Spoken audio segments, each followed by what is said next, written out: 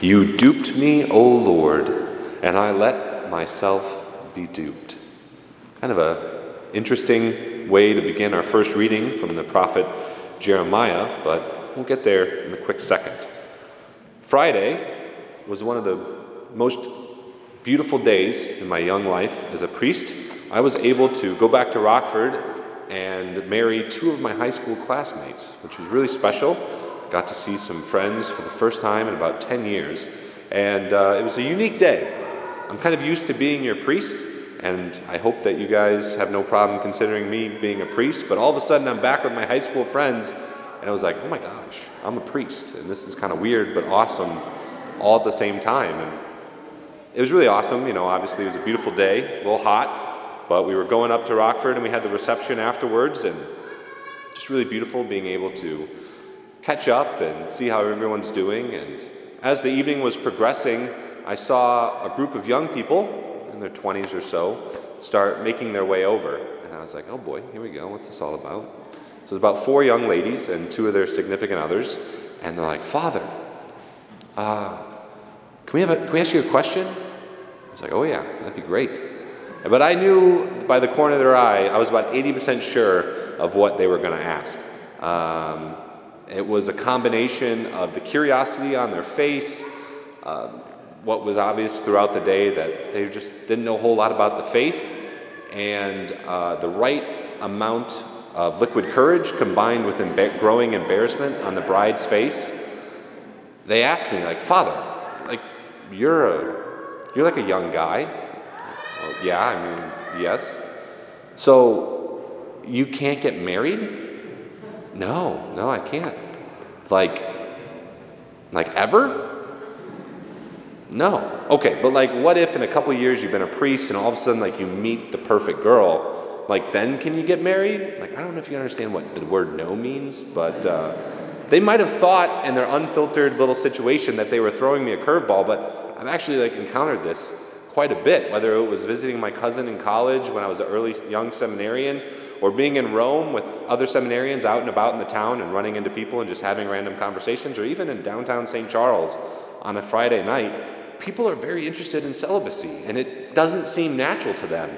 So they're asking me about that, and they're like, well, don't you want to have a family? And I was like, well, yeah, that was a huge thing for me to discern through and pray with, but I've always hadn't been the most happy in my life when I'm doing God's will. So it makes sense to me, and they're just like, I don't know about that.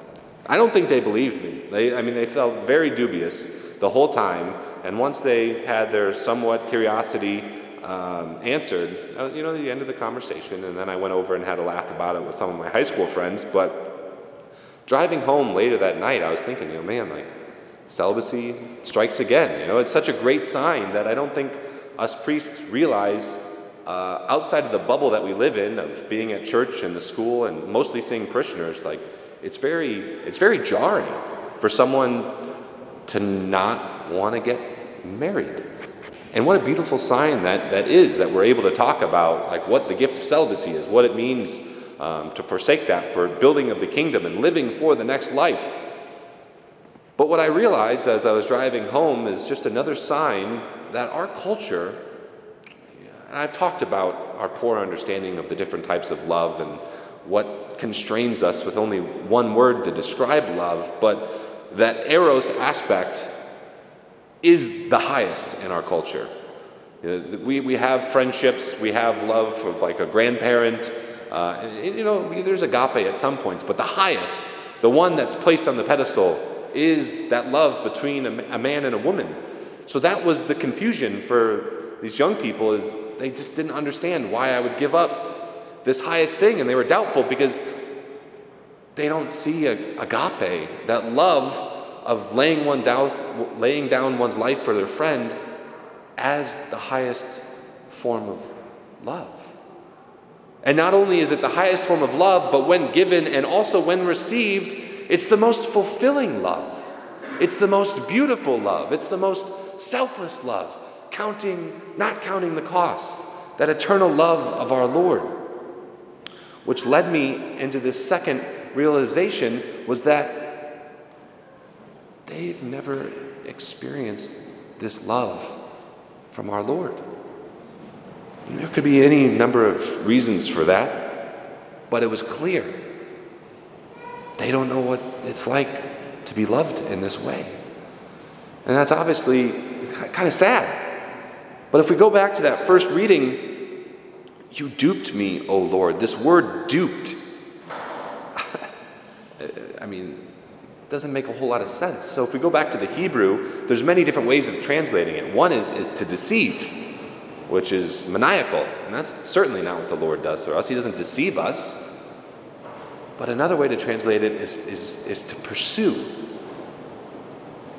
Or even a more intimate way is to seduce.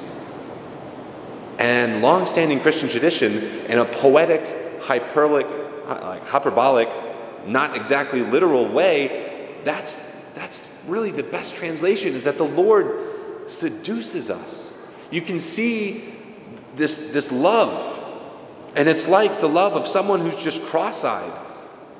Jeremiah is saying, Lord, I want to not talk about you.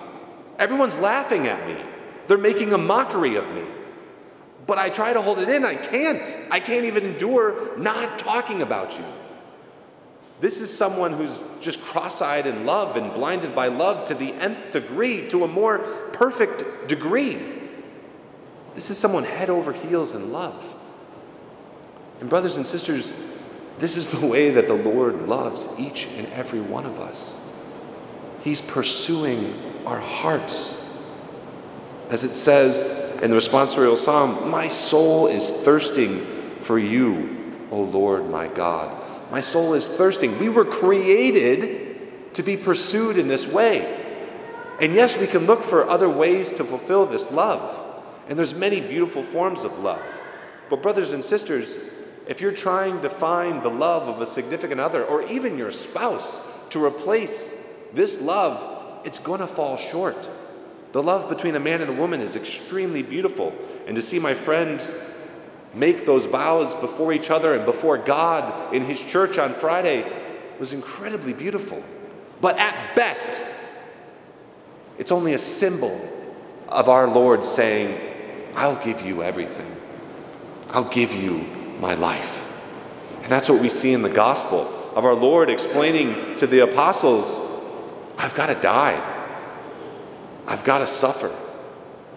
That's the only way that this is going to work. But the same way that we have this opportunity to be in love with him in this way, he's already there for us. So it makes total sense for him to say, I'm going to do whatever it takes. I'm going to give my life for you. Now there's two situations that you're in right now. One, that you're sitting here kind of feeling like those young people I encountered on Friday night, of saying, gosh, I don't know if I love the Lord that way, or even if I've experienced him loving me that way. That's okay. That's okay. Bring that to the Lord. And realize it's going to be hard. It's going to be difficult. It's going to ask you to break down some barriers, break down some things that are blocking you being able to receive that love. Or maybe you're saying, yeah, I did, but it's too hard. It's too hard. It doesn't make sense. But then I go to the second reading, which says, do not conform yourself to this age. That this love is going to be putting us in a situation where whatever the world says, we're like, I don't care. I've got to talk about the Lord. I've got to talk about his truth. And in this crazy year of 2020 in which everything seems to be causing division, and this is a bad thought, and you're living the wrong way, this needs to be canceled, you're on the wrong side of history, I don't care. As long as I'm on the side of truth and the love of our Lord, don't care. I do not care. I don't care about anything but being in relationship with our Lord. So brothers and sisters, today, whether you've never experienced this type of love either for or from our Lord, or maybe you are and it just needs to be reignited, I ask you this morning to pray. And that most beautiful, intimate moment of our Lord coming into our bodies and becoming one with us, to ask him to dupe you. Ask him to show you the way that he is pursuing you as his created son and daughter. Brothers and sisters, let your hearts be duped by the Lord.